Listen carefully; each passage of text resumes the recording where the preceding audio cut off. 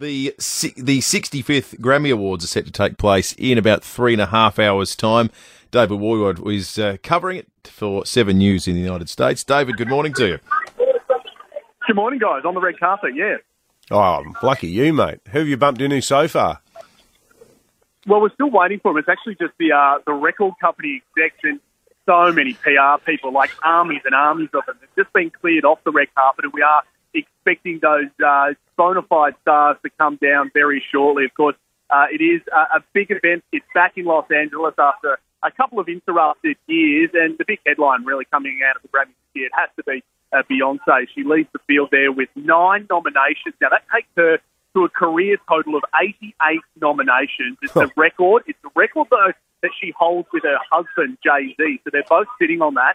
Now, if Beyonce can win in just 4 of those categories, she will then become the most decorated artist in Grammys history. So we'll have to wait and see if history will be made. We'll know soon enough. She's got some pretty stiff competition, though, in Adele. The pair last went head-to-head. Back in 2017, Adele had the upper hand in many of those really big categories: Album of the Year, Best Record, and a Songwriting too. So we'll have to see what happens, but that is really the showdown today.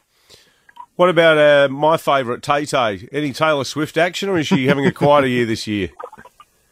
I think her album didn't quite qualify, although because she re-released some of those tracks, she does have a couple of nominations from a previous album that she re-released and re-recorded. So she's not really being spoken about at this stage. People like Harry Styles is really being spoken about. Of course, he had that smash hit as it was. Oh my God, testing you now. As it was, or as you were, or something like that. It's all gone out of my head. But he had a smash hit. It was 15 weeks at the top of the chart. So he's really being considered a chance today, and he'll be performing that as well. Lizzo will also be performing. Sam Smith, he'll take to the stage with his hit as well, Unholy. And look, organisers, they are promising it, as we have seen in the past, some real career-defining performances here at the Grammys today. What about the Australian representation amongst the nominations, David? Anyone to keep an eye on? There are a couple of Aussies. So Rufus Du Sol, I imagine you boys are massive fans of them. They have got 2 nominations in the dance and electronic section. I'm actually just waiting for them at the moment. I've spoken to their manager, and they're about 25, 30 metres away, just up the red carpet, doing the rounds at the moment. But look, if you're a Rufus fan, you'll love them. They have absolutely got a huge worldwide following. They are loved. In fact, this is them now, boys. I might have to love you and leave you. Yeah, no, I've got to go have a chat to them for 7 News. But, yeah, they're expected to do quite well at the Grammys today. But we also have a Christian rock band for King and Country as well. They've won 4 Grammys in the past, and they'll be hoping to build on that today. David, you go chase the talent, and we'll look forward to seeing it on 7 News tonight. David Woyward, who's at the Grammys on the red carpet. The Grammys now largely serve as a vehicle for people aged in their 50s and above to reflect on the fact that they don't write songs that were as good as they did in our day. Which is true. They don't. Mm. Like, what are the great songs of the 2010s? How many are there?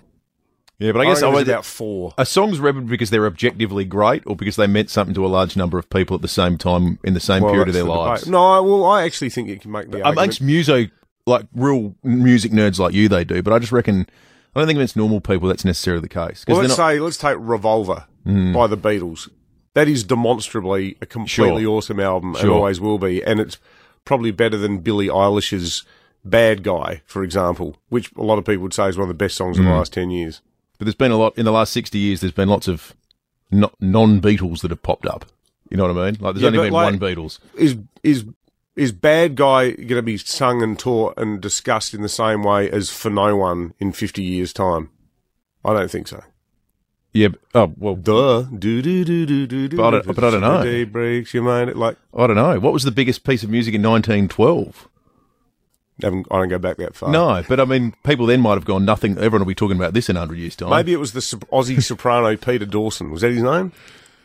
He was big in the 1910s. Well, quite possibly. Well, thereabouts. 2 to 7, 5AA News is coming up. Back with a wrap of the morning stories next. David Penberthy and Will Goodings, 6 to 9, 5AA Breakfast.